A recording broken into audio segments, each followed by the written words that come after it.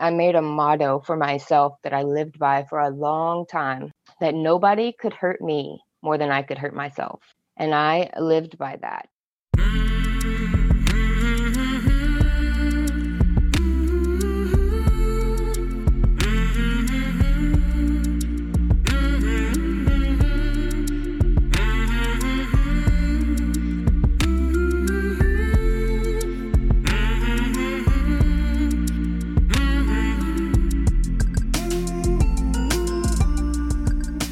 Hey there, my name is Sean and this is Suicide Noted. On this podcast, I talk with suicide attempt survivors so that we can hear their stories. Every year around the world, millions of people try to take their own lives and we almost never talk about it. And when we do, we're not very good at it. And that includes me. So one of my goals with this podcast is to have more conversations and hopefully better conversations with attempt survivors. I'm certainly going to try. Now, we are talking about suicide. This may not be a good fit for everyone, so please take that into account before you listen. I do hope you listen because there is so much to learn. If you are a suicide attempt survivor and you'd like to share your story, please reach out. hello@suicidenoted.com. You can also reach out on Facebook or Twitter at Suicide Noted. This is our 34th episode. And I am really proud of the work we're doing and so grateful to all of our listeners and our attempt survivors who have been so bold and brave to join me here on this podcast and share their story. So thank you, really, thank you. Today I am talking with Heather. Heather lives in Arkansas and she is a suicide attempt survivor. Hey, Heather. Hey, Sean. So, how are you? I'm good-ish. How are you? I am goodish as well. Yeah. I've been better. It's been a little bit of a whirlwind recently. Yeah. So Heather in Arkansas. Yes, sir. We first connected a little while ago. I think you reached out to me. You sent me an email. Yeah. And I am wondering, given that there are a lot of people who try to end their lives, how did you come to be okay with what happened, which we'll talk about, but more so talking about it, like publicly? Well, I feel like I understand that feeling of desperate hopelessness and just wanting to hear different perspectives. And I know what it's like being on both sides of the story now, or both sides of the coin. And so I feel like it's vital for me to share my story because of being here and what it's done for me and giving someone else hope. That same hope that I wanted so desperately when I was in those positions as well and didn't have a resource like this. So this is great. I appreciate you doing it. I really do. Well, I'm nervous, but I'm also excited to be able to hopefully speak some hope into someone, Definitely. give someone a little bit of light and in that pitch blackness when they don't feel like there's any light. What is it that you wanted to hear that wasn't available, that you didn't have a chance to hear when you were in those spaces or that spot? That there is hope, no matter how dark it is, that no matter what you're going through, no matter what season you're in, it's only temporary. The pain is only temporary. The pain level or the hopelessness level might fluctuate and, wax and wane back and forth and the intensity, but there will be relief at some point. My number one philosophy is learning how to respond instead of react to whatever circumstance you're facing in life and making a choice on how to deal with it going forward, in the best way possible. That's hard. Can be hard. It's extremely hard. Yeah. At least for me. I can only speak for me, but man. It is extremely hard. I agree 100%, but it's possible. Right. You're not suggesting it's easy. You're just saying it's possible, right? No. And even just because you get to that place where you think things are going to be great, you finally made up your mind, you're going to stay on the straight road, you're not going to let depression win, you're not going to let anxiety or PTSD or whatever it is that you're struggling with, you're not going to let that win anymore. But the fact of the matter is, stuff resurfaces. at times that you have no idea that it's even going to resurface. And it takes you straight back down hardcore. But you have the choice at that moment to stop and say, no, I'm not going to immediately react. I'm going to think this out and respond to whatever situation you're in. It's hard. But it becomes like a muscle memory. It's a lifestyle change, really, I've learned. Because the more you do it, the easier it becomes to learn to stop and wait and learn to respond instead of react. Yeah. Yeah, that makes sense. So let's go back to wherever the point is that you want to start. And I'm curious, what were you, and I know these are tricky questions, what were you struggling with, if you can find words for it, that led to your first attempt? All right. Well, woosah. Yeah, right. I know. And I don't want this to feel like therapy. It's not. I'm just a guy asking questions and I'm curious. No, it's good. And first of all, let me just say, if nobody else has told you, that I'm very sorry for your loss. Like, I know that you lost one of your best friends to suicide, and I'm very sorry for that. Thanks. I know that's not fun at all. So it's been a while. So, time in some ways does heal. It helps. Not entirely, but it helps. Mend. Yeah. It helps mend a little bit. It's been a long time. And but yeah, it's there's no other word than tragic. It's awful. Yeah. But thank you. Yeah. Appreciate it. Okay, so my life growing up was one of those lives that was not fun. It was not easy. My whole life, it feels like, has constantly been trying to take me off this earth. Starting when I was 3 years old, I was stabbed in the head by a babysitter, and I was tied up, beaten, and left for dead. My mother did not return. It was on Halloween day or Halloween night. She didn't return for 9 hours. So I was laying for 9 hours, losing crazy amounts of blood. And I ended up being in the hospital for 3 weeks after that. And then all throughout my childhood, that was just one small experience that I have gone through. So throughout my childhood, I experienced a lot of trauma, a lot of abuse, a lot of emotional, physical, sexual, you name it, I've been through it. Other situations happened throughout that time frame, even from 3 until 9. Like when I was 8, someone else went to prison because of things that happened to me by him. So there's been a couple of people who have actually gone to jail or had consequences, big consequences for things that have happened to me. Our personalities are shaped and formed by the time we're 8 years old, according to science, and can really project you on the trajectory of your life.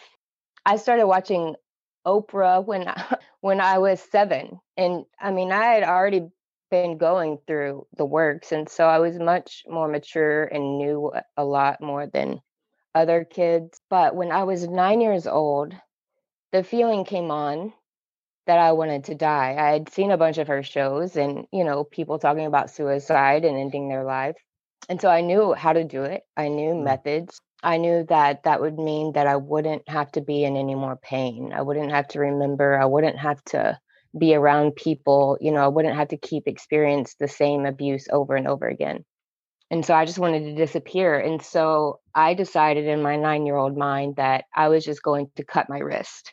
And so in my 9-year-old mind, I took a safety pin and I was scratching my wrist very superficially, of course. And so that incident when I was 9 of wanting to die and starting with the scratching led to a 14-year hardcore self-mutilation addiction. And, I had no idea what that was. It wasn't popular like it is now. Nobody knew about it. I'm 35. So like my daughter, her age group, like you could walk in the school and have 15 kids in one classroom who are cutting or self-mutilating or whatever. But a lot of times it's a cry for help, of something that's happening. Or even if it's not happening in their home, within their peer group or whatever the case, they just need that attention or help of some sort. But again, mine just came on from wanting to die and the feeling that it gave me in the release. And at that point, I made a motto for myself that I lived by for a long time, that nobody could hurt me more than I could hurt myself. And I lived by that. And so every time a memory came up or a flashback came up or something else happened, that's what I did. I would cut over and over. And I mean, I'm covered in scars actually. Sometimes it would be to the extent of staples or stitches, but I would always come up with some sort of excuse. So that led to the suicide aspect of it. And when situations happened throughout the next couple of years, feeling like nothing would ever get better, there was no relief, feeling doomed, I guess, like, why do I have to go through all of this? Why do I have to experience so much pain? Why can't I be loved? Why do I have to keep being everyone's tool or source of, I don't know, like just the abuse that kept coming on to me from other people. I didn't understand why me over and over again. So when I was 14, I don't know if I would call this like a suicide attempt. A lot more situations happened. Another really horrible abusive situation happened that just put me straight back down at the lowest of the pit. I decided at that time that I was going to play Russian roulette with myself. I only had the one bullet in the pistol and I pulled it 4 different times. Nothing ever happened. So I was like, wow. First of all, I'm saved. Like I was kept alive through the stabbing. I shouldn't have lived. And then the Russian roulette, like, wow. So then I was good for quite a while. Well, not good. I mean, I still struggled with anxiety and depression off and on and PTSD. I really utilized tools like I played basketball and that was a huge outlet. But then I also started using drugs as well at a very early age and drinking when I wasn't playing basketball. Anything away from my home, I was good. But when I was home or behind the closed doors, because of how bad it was behind the closed doors, that's when it would take its effect on me a lot. The wishing I could just disappear from this earth. And sometimes when that motto became unrealistic, like telling myself that no one could hurt me more than I could hurt myself because of the pain that kept coming on to me by other people, the severity of my own self-infliction was rapidly increasing and getting worse and worse. Long story short, the 14 was the Russian roulette. In my senior year, people found out about the cutting because of the severity of it. Nobody thought I was going to survive even to graduate high school, and nobody in my family had graduated high school. I ended up graduating, and after graduation, I moved out immediately. I just took a turn down the hill really fast. I was living in a town, just felt completely hopeless. And so I ended up trying again to take my life at that point and didn't tell anybody. I was 18 and I had cut literally hundreds of times. And I drank, I don't even know how much alcohol I drank. Ended up passing out and hoping that I wasn't going to wake up. And I took medication. I ended up waking up in the hospital. Somebody found me and took me to the hospital. They ended up pumping my stomach. I was in the hospital for a few days and they sent me to the state ward, or the state hospital for 6 days where I had to stay, which is not fun. What was that like for you? What were those 6 days like? Do you remember? I don't remember much. I just knew that I felt like it was completely pointless. I felt like they were just trying to feed me medication to keep me like flatline, basically. That did not help me at all. So that was the biggest attempt, the first biggest attempt. And so anyway, I got my life back on track, started, I was working or whatever. I decided, I was like, screw this. I'm going to change my life. No more. I'm not going to let anybody else control me. I'm doing this. So I joined the Army, actually. And that was absolutely amazing. Really? And I was a 92 Golf 82nd Airborne, which means that I went to culinary school, or I was a cook in the Army. And I was the only female at the time that was accepted into airborne school as well. And so that was pretty awesome. Yeah. And because, on top of all the crap that I've been through in life, like I've always been like this hardcore, like nobody's going to mess with me. Don't try me. I might be small, but don't try me. So anyway, I did that and everything was great. So I did all the training and all of that and got my station. But then, like on the weekends, they let you go out and do stuff during training or whatever. in one particular weekend. Like I was voted soldier of the cycle. Stuff was sent home to the newspaper about me. Like I was You're like crushing it. kicking butt. Yeah, Yeah. I was doing great and loved every moment of it. Like I literally loved it. But then a horrible situation happened on a weekend, and that situation sent me straight to the ground. Mm. I would black out and I would show up to formation literally like covered in blood because I had been cutting Mm. while I was blacked out and I didn't even know it. And so my uniform would be soaked. Like it was horrible. Do you know what was going on? The PTSD Okay. from past stuff, but then also what had happened on that weekend I see. of Okay. another attack of Got abuse. Yeah. And so that just sent me spiraling out of control. They worked with me for a long time and tried to help say like, okay, it's going to be fine, you know, and go to counseling and therapy, but the blackouts kept happening. I would end up cutting while I was blacked out and had no idea I was even Wow. doing it. And Mm. so I ended up getting medically discharged, which I mean, I understand 100%. After that, I came back to Arkansas and I ended up getting pregnant actually. And when I got back, I decided like, okay, I'm not going to let this destroy my life. Like I'm just going to move forward. I'm going to use my GI Bill. And so I decided I would start college. And I started college 3 weeks after I started college is when I found out I was pregnant. And I was originally going to try to be in, I was trying to go for psychology and criminal justice because I wanted to be a detective.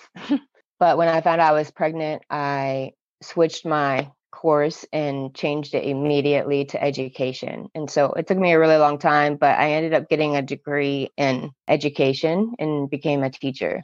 Nice. What grade? I taught sixth grade English. And so I taught for 5 years. By this time, I had my second child, and I was married. And it wasn't long after I had my second child. And I don't know if it was, I kind of feel like looking back now knowing what I know about postpartum, I kind of felt like it might have been some postpartum stuff. My husband at the time said that he wanted to go to a party and with some of his friends, and I was having a really, really, really bad day. Not feeling much connection to my son and just really struggling with both of my kids and just wanting him to be involved. So he said he was going to a party and I said okay, and I called my parents and I asked them if they would keep my kids. I just needed some time to myself, but I had everything planned and I was like, I'm done. Done, done, done. My kids left with my parents. He ended up drinking, and so he stayed the night and slept over there. I remember drinking a bottle of vodka, taking all of my medication, like maybe 150 pills worth, Mm-hmm. and cutting pretty severely and hoping that I would just be done. I didn't call anybody, I didn't tell anybody, and I just laid down and went to sleep, and I thought I would be done. For some reason, that didn't happen. And so the next day, I woke up. I actually ended up getting arrested. I don't remember any of this, but I ended up getting arrested because I thought I could drive. And for some Oh. reason, I was going to church to a choir thing, which I have no idea about. I remember vividly. Well, I don't remember, but I know the dates was on December 6th. I got arrested because I was passed out at a stoplight. And Mm-hmm. so I also didn't have a pulse and they couldn't find my blood pressure. Mm-hmm. Like it was so, so low. The pulse was gone, but my blood pressure was also almost gone. From that point, I ended up in ICU for 7 days. Again, I have no idea, no memory of it. The only reason I even know about that is because of the police report. Right. And How old were you then? I was 23. Gotcha.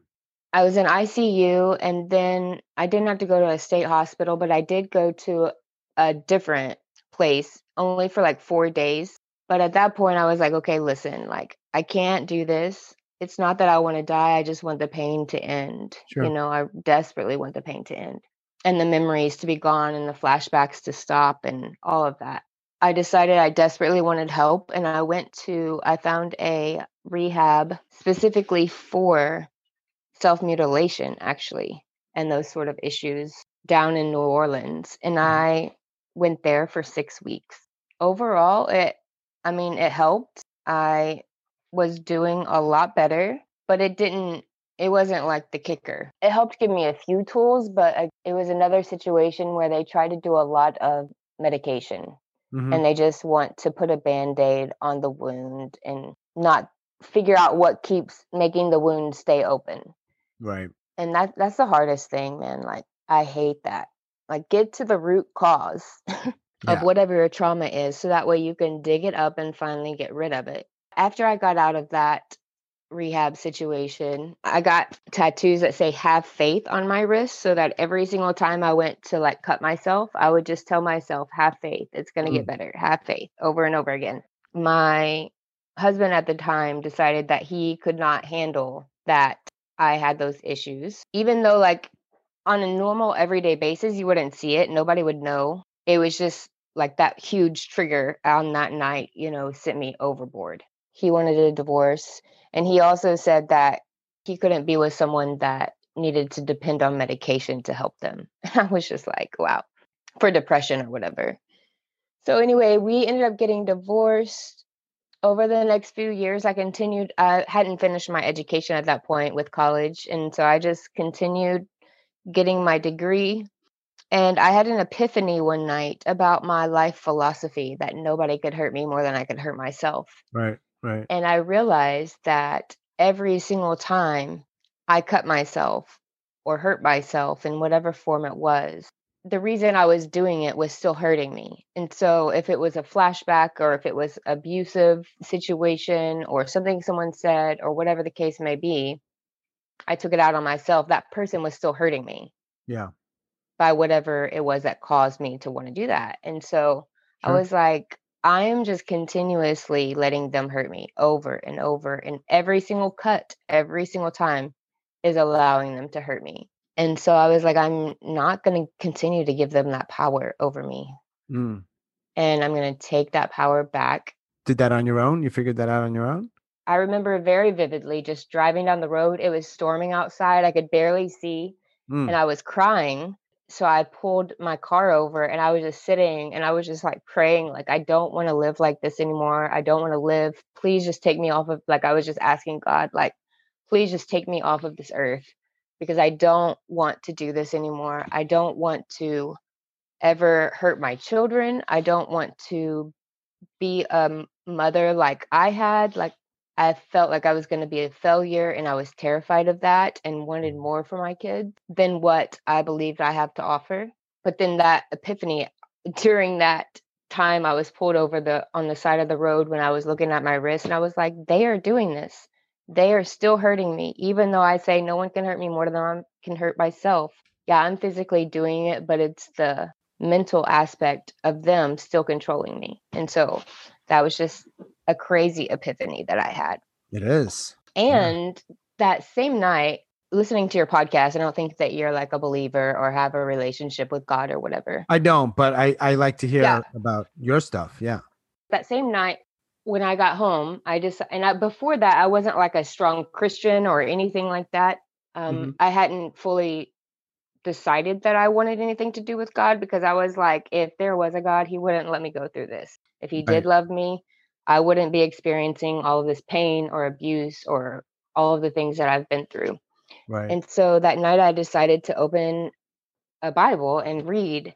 And when I opened it, it landed on Mark 5:5. And Mark 5:5 says, day and night, he walked around crying out, asking God for help and cutting himself with stones. And I was like, no. This is not true. That scripture that night and seeing that, like, that was in the Bible, like there is someone in the freaking Bible that cut themselves literally with stones. And I was like, wow, like really nothing is new under the sun. Everything has been going on. I also read about Jesus being tempted to commit suicide, literally, in Matthew. One of the scriptures says that the devil took him to the mountaintop and told him that he would be better off if he were to just jump off the cliff. And he literally tried to tempt him to jump off and that life would be so much better. And I can't tell you how many times like that's been my situation, like wanting to jump. Those two scriptures in the same night totally wrecked my life for the good and changing my perspective and realizing that, this life is going to suck. It's going to be really hard, but it is going to be possible. Looking back over my life, all of the things that I've been through, there's a reason I'm still alive. I don't know why. Yeah. Right. First, I thought it was to, be in the military, serve my country. Then I thought it was to teach, and I absolutely love teaching. Like, it was my calling, my passion. I was great at it. Yet my body has been shutting down, literally, over the past couple of years. And so, what's going on with that? Do you know? Really, we don't. I mean, it's just been all up in the air, all over the place. For a long time, they were thinking it was MS and lupus. And I did recently find out that I have some sort of muscle disease. I don't know which muscle disease it is yet.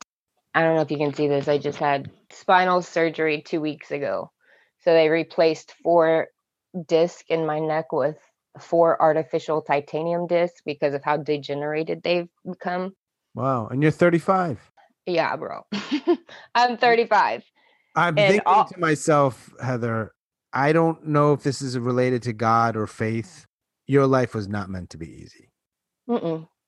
So given what you've shared, and I know that's only a small part of the story, I'm thinking to myself, how is this woman alive?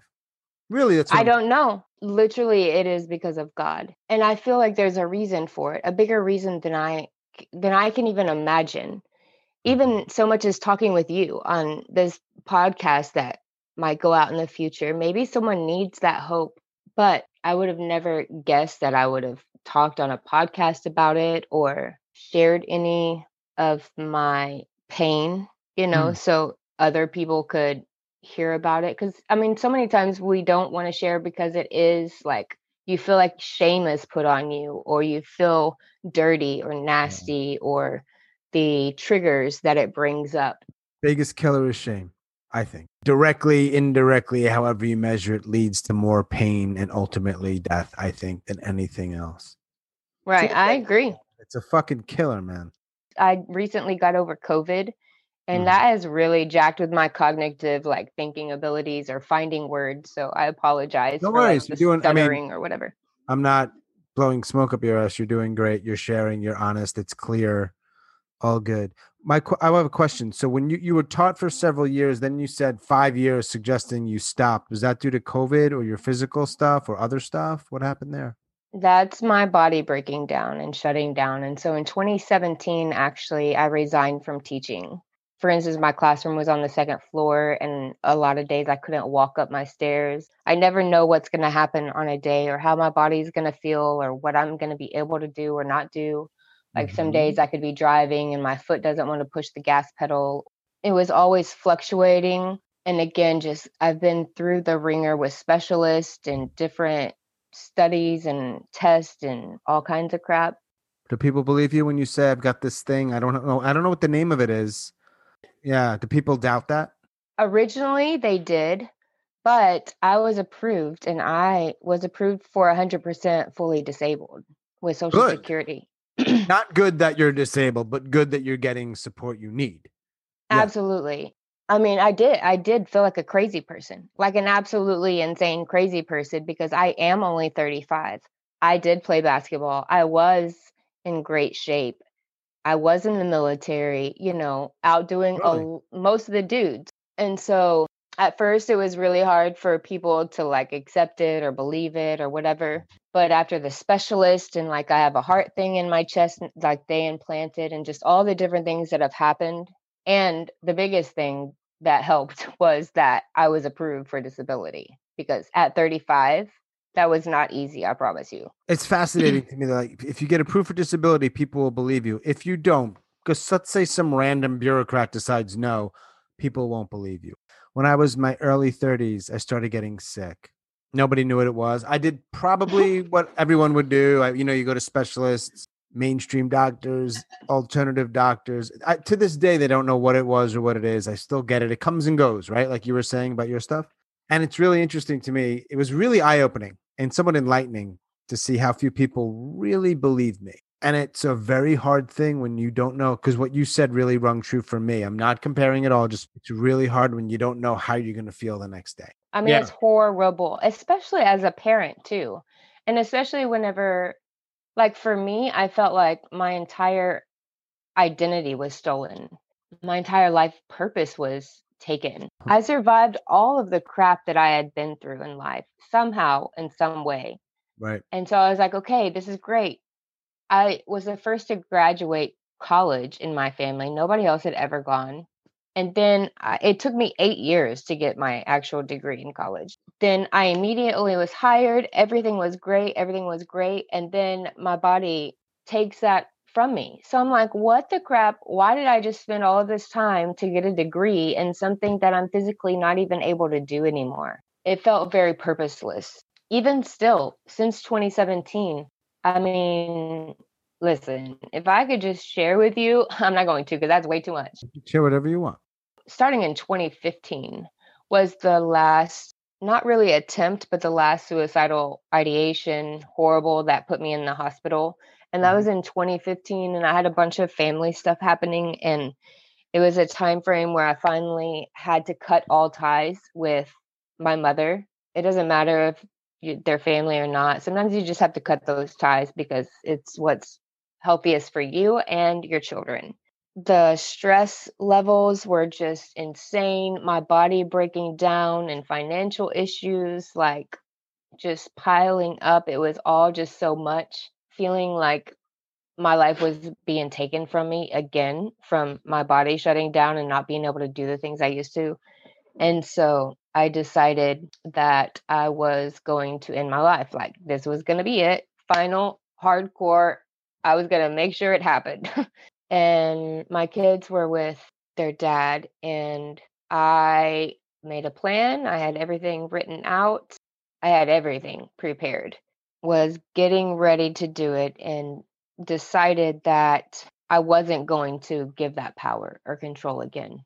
Also, with all this stuff that was going on with me medically, it had been years since I cut. It had been years since anything like that had happened. And so, all the stuff that had been going on medically, I was like, listen, I'm just going to go check myself into the hospital before I make this final decision to see if there's something like happening with my brain. Like, what if it is MS? Is it like, is something happening where I can't control this feeling that's taking over my body right now of like desperately wanting to end it? Mm-hmm. I ended up having someone come and take me to the hospital instead of moving forward with that choice at all. That was like, wow. I ended up staying in the hospital. They, admitted me or whatever. And that was actually the beginning of research into what was happening with my body, just a little bit of like why it was, my muscles were happening or sleep issues. And so over the next couple of years, I would continue going through research, I guess, like a guinea pig. Oh, the body shutting down just was rapidly increasing. I made a decision after checking myself into the hospital, like when I was in there, I was thinking like, for some reason I have survived an insane amount of stuff that there's no human reason that I should have lived through. Like beginning at 3 years old. There's zero reason I should have lived through that situation. And some of the attempts in an ICU and that like the suicide attempts I should not have lived through, realizing like I don't know why I can't die. I was like, why can't I just die? Like what is happening? They don't make it easy. Given the situations. And again, all that should have killed me, why it didn't kill me. So I was like, you know what? Like I've lived through this. I've continued to stay alive for some reason. There has to be a plan. I don't know what it is.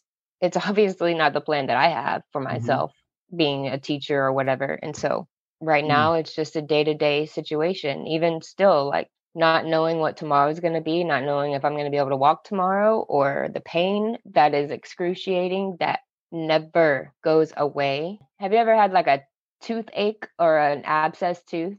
I have. I've actually I just happen to have really shitty teeth, but I don't know what it's like to have. I cannot know what that is like because being in pain is not the same as every day. Knowing you're waking up in pain, to me, I don't have that. Thank whatever. Yeah. No. You do. That's awesome. Well, the chronic pain, and again, never knowing how intense it's going to be or the cause of it or how to relieve it or any of that and inability to work with the financial stress. I have zero family because, in 2015, I said enough is enough. I'm not going to allow this anymore. But that has ultimately left me with zero family. I'm not married. I've never remarried since 2009. I've only been married once. It makes it hard. I'm living here in my little home in North Carolina, solo, minimal support. And that's okay. I can get by, but I know for me, if a couple of bad things happen, I'm fucked. The safety net is sort of thin. Right. So I'm okay. But if X and Y happen, so I don't know what your life is like, but you've shared a lot, which I appreciate. But yeah, I mean, when you don't have family and you don't have a lot of money and you have some health stuff, it's dangerous, man. Again, you just question, like, what is my purpose? Why do I have to stay alive right now when I literally do not have purpose? I wake up, my purpose right now, I guess, is to take my daughter to school or to support her in, or my son too, to her athletics or whatever, and attempt to be the type of mom to her that I never, ever had. And I've always desperately wanted. Yeah. But other than that, like I'm not living, I'm simply existing. So many times I've questioned over, even just in the last year, like I feel like I'm just wasting oxygen basically that someone else could use, because I physically can't do anything good for anybody or contribute to the world. Not being able to work, like I've worked since I was 13 years old. And so not being able to work or do things that I used to destroys me. I've always been able to financially support myself. And so or having to be on disability at this point is absolutely devastating.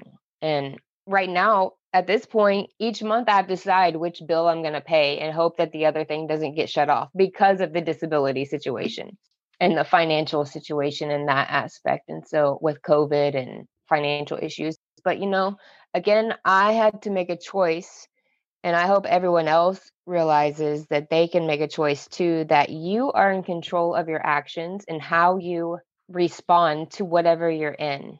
You get to make that choice up of how you're going to allow it to affect your life. Learning, and again, making it a lifestyle of learning how to respond instead of react out of, the immediate emotion that you're feeling of whatever it is that you're going through. And again, it sucks and it's hard, but there's got to be a reason. The tricky part is that if somebody's hearing this that is feeling the way you were feeling several years ago, those words might make sense to them, but they're probably not putting that into practice. They don't want to, they can't, they don't have the resource, whatever it is, So you could hear it and be like, oh yeah, totally. But yeah, it's tough. In that situation with someone else in that, if someone else is in that position, remembering that feelings are not fact. Feelings are only indicators of what you are. Feelings are indicators. They should not be dictators. Like that. They should not determine your feelings and the emotions. Yes, it is how you feel, and that's okay. And you're welcome. You're allowed to feel that way, but you don't have to respond or react negatively based on that feeling. Wait it out. I've learned a lot of coping skills over the last couple of years in trying to keep myself afloat, especially during those times when I felt like I was just like wasting oxygen that someone else could be using and, giving purpose to someone. Going and trying to take a bath or going and fishing, or like I love to fish, or go sit outside, even if you just do something to change your state of mind for even 10 minutes. Take 10 minutes to say, okay, or 5 minutes. If you only have 5 minutes or 2 minutes, whatever it is, take that moment to go and redirect your thoughts, because you have that control. You have that power. Your thoughts do not control you. You control your thoughts. Yeah, sometimes like for me with PTSD, I can smell something or hear something or see something, and it automatically will create that memory and put me back into that spot. that is horrible at times, but I've really learned not to let it completely take over my life and make me black out or whatever the case may be. And so trying to rein it back in real quick, and whatever it may be, like, no, I'm not going to feel this way. And making a choice to say, no, I'm not going to lay in this bed. I'm going to get up and I'm going to do something. You want to hear something really interesting? Yeah. The last 2 months, I've really been struggling and like, okay, why do I have to keep staying? Just trying to figure out how to get myself motivated to get dressed or to make myself not look like a walking corpse, basically. So I saw all the virtual audiences on TV, right? And I was like, how is this happening? So I researched it and I was like, God, like, listen, I need a reason to get up and get dressed and make myself look presentable because it really can help you change your outlook and your attitude for the day. I decided I would just like apply to be in the virtual audiences of like Ellen or Dr. Phil or Kelly Clarkson show, those sort of things. And I've now been on quite a few. And so Nice. that's like an awesome DBT skill that you can say, look, do something purposeful. Even if you don't want to get up, do it anyway, get dressed, fix your hair, wash your face, or whatever the case may be. Change that moment for a time anyway. Absolutely. If you've heard this podcast, you've heard me say before, like this project for me is just as much for me and about me as it is for people I talk to and those people that hear it. And I think that's okay. I think it is too. It's It's a gotta it's a be. coping skill. Totally. Yeah. 100%. Well, thank you for sharing all that. I have a question for you that you might not, well, you seem pretty okay with any question I've asked so far. Do you think you're going to try again? No, I don't. I mean, that situation in 2015 was really, really, really, really intense. And again, I had everything squared away and I was good to go. Had my kids squared away, the will squared, like everything. And then even at that point, making that choice not to do it and first go try to get some help to see if there was something more to it than just my own thoughts. But, at this point, again, I can honestly say, well, listen, you never know what could happen. Sure. It could be an automatic flip of a switch or something. But I would hope that at this point I have learned enough skills and I have enough tools in my tool belt to pause and think for a second and remember that I have survived through insane amount of things that I shouldn't have lived through. And so I'm here for a reason. And even though I don't know what that reason is, at this point, I have to continue to trust God that He has a purpose and a reason for my life. Even at this point, if someone hears my voice and saying that you have a reason to stay alive and it helps one person make that choice or to go fishing instead of continuing to let that situation control them, then maybe that was my reason. I don't know. Yeah. You have 2 kids, right? They're 15 and 13. Do they know about this? Any of this?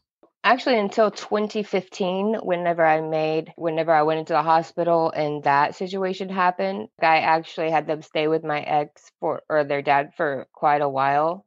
And I was in the hospital for quite a while. That's when they initially found out very, very minutely, very surface level. And then it was really kind of hush hush. It wasn't really discussed or anything like that. They just knew I was sick and really needed a lot of help.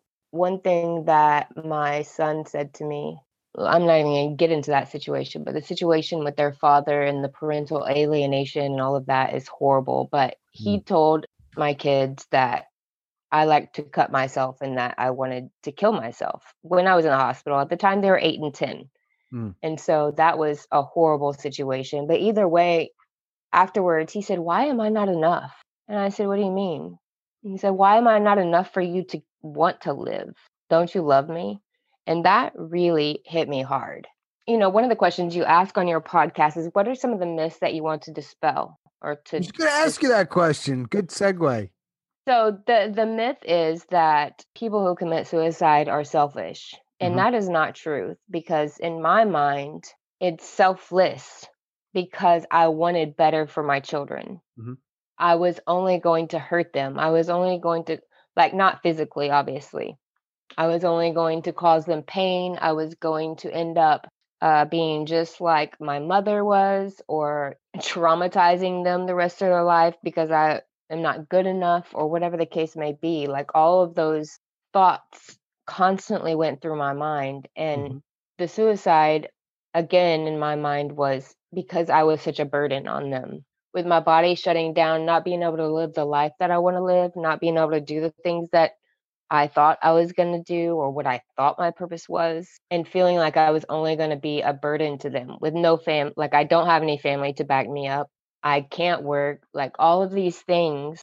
It would be better for them if they didn't have this burden to carry around with them, And I still struggle with that to this day, because I'm not able to be the mom that I had anticipated and originally was trying to be, and breaking the cycle and making the choice not to let my past define my future. But again, like, I just have to remind myself over and over again that there is a reason that God has kept me alive this long. I don't know what it is right now, but I am going to choose to trust Him even when I don't want to, even when it seems impossible, and even when I doubt. One of the things that people say is that He works all things together for your good. And I'm like, no, He doesn't. But, in the in the long run, even though we can't see the full picture, he is working all things together behind the scenes. For instance, I just recently had COVID, Mm-hmm. and I was really, really sick, and it sucked. I'm still not over all of it, but that was in October. I actually reached out to you before Right. I got COVID, and then Right. my daughter ended up getting it. And Mm. so the recovery has been horrible, but I was like, what? But then I just had surgery also. And I was like, listen, if I had gotten COVID while I was in the hospital, because I have autoimmune issues, it would have been bound to happen for me to get it while I was in the hospital with surgery. God went ahead and let that happen because it was bound to happen anyway. Maybe, Now yeah. I don't have to worry about getting it for 4 months at least. My neck, having the cough and the chest issues and, all of that stuff would have been 400 times worse if I did it with my neck surgery. Not to mention that it probably would have been way more severe had I done it while my spine was cut open. I keep trying to find all the flipping a horrible situation and trying to look for ways for it to make sense, or how Yeah. it's working out for my favor. That's what faith is, isn't it? Faith is a belief without proof. Right. Kind of Believing finding in those some. things that you can't see. Yeah. How many people know about the Heather story? There's quite a few people who know what's up, but not in elaborate detail. But Mm-hmm. they know about the suicide attempt. They know about the cutting issues. I haven't sat down and talked with someone like this directly and just laid it all out. This isn't even all of it, but I have shared with certain people, or groups of people sometimes, whenever like, I felt like it was necessary. Like, I have intuition, or like a ability to discern stuff about people in a way, in a weird way. It's kind of hard to explain. But if I can sense that you struggle with something as well, and feeling like sharing something about me Mm-hmm. would help your situation and how I got through it, then I will. So yeah, Yeah. there's quite a few people that know. That's what I You got. don't have to do or say anything. Sometimes all you have to do is be. Mm-hmm. Be present. Send them a text and say, "Hey, hope you have a great day." Offer an ear to listen. If you say, "Hey, I'm here to listen to you," and let them talk. Mm-hmm. But before you begin that conversation, ask them, "Hey, is this something that you're going to want me to help you, like, find a solution to, or do you just want me to listen?" Mm. And that is huge, because sometimes they don't want your input back. We don't want your input back. We just want you to hear us, or we want to know that our feelings are valid Mm-hmm. and that our pain is real. Mm-hmm. Whether it's emotional or physical or spiritual or mental or whatever it is, you need to for someone to come along and say, "I get it," like, or "I don't get it." They don't have to get it. Just listen and just be there, and never accuse anyone of being selfish or attention seeking. If they're going through some sort of suicidal ideation or self-harm or drug abuse or whatever addiction you might have, whatever your coping skill is, usually a cry for help. Be Yeah. there. A lot of times you can ask, like, how could I show you that I care? So for instance, with my daughter, a lot of times, I know this is weird, but not having like a good mom, I don't really know how to be a good mom. You know what I mean? And so I have to learn how to love her because she loves differently than me. If she doesn't feel like I am understanding what she is wanting me to hear, she gets mad at a situation, I'll say, what would have been better for me to have said right then that would have helped you see that I care about what you're going through? Just be deliberate, I think. Be very deliberate. I think being deliberate in your actions and making a choice to be there. Don't give someone empty words.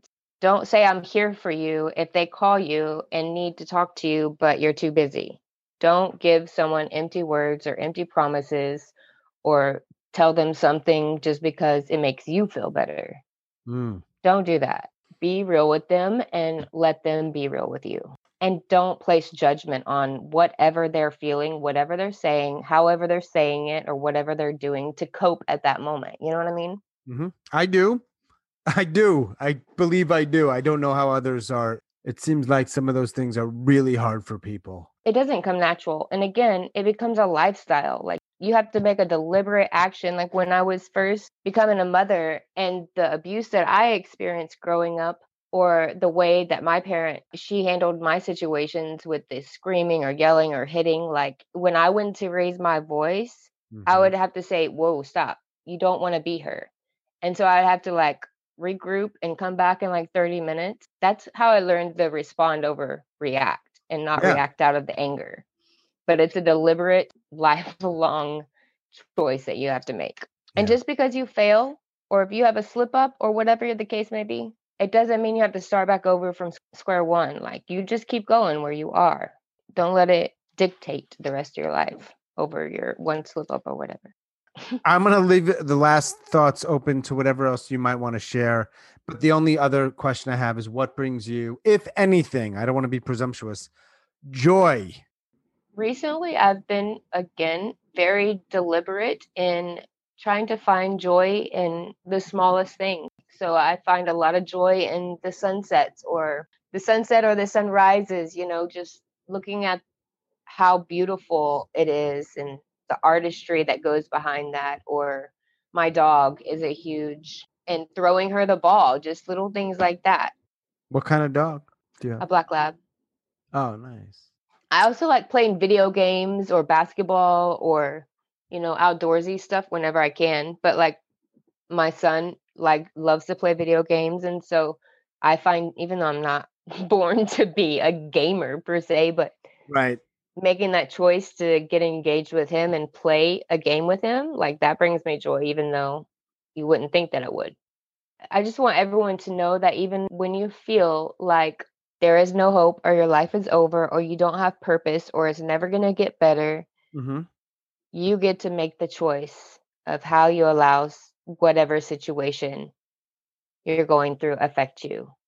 And I am going to ask you to make a choice to live. And it's the hardest choice that you will ever have to make. But at some point, I believe it will be worth it. Take 5 minutes in that frame of mind that you might be in whenever you are contemplating suicide or you're trying to go that route. Take 5 minutes and take a break to regroup and collect your thoughts. Go write it down, go jog, go fish, go whatever, just for 5 minutes and see if that'll change your thought pattern for that day. It'll save you another day, at least. Totally. Usually. I appreciate you not only sharing, but listening to the podcast as well. So thank you for that. Thank you. Well, I appreciate it. I appreciate you letting me share. This is the first time I've ever shared like this. And, you know, again, I feel like maybe the reason I am still alive is to share with other people. And so that's why I took this step to start here and try to share with you to see if this is the route I want to go. Maybe to see if it could possibly help anybody, anything. I don't know. I don't know if what anything I have to say is even worth anything to someone, but. No, listen, I know for sure people hear it and it helps them as long as you can do it. I'm stating the obvious, I guess, but sometimes people need to hear it. So I'm just making sure you hear that, you know?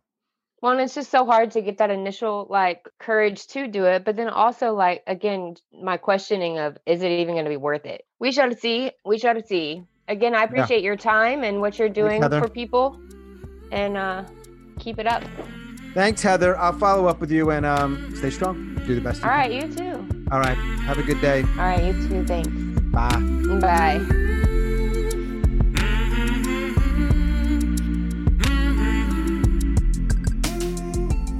As always, thanks so much for listening, and special thanks to Heather in Arkansas. We release new episodes every Monday. You can follow us on social media at Suicide Noted. And if you'd like to share your story, or if you have a question or an idea, a thought you want to share, please reach out. hello@suicidenoted.com. Stay strong. Do the very best you can. I'll talk to you soon.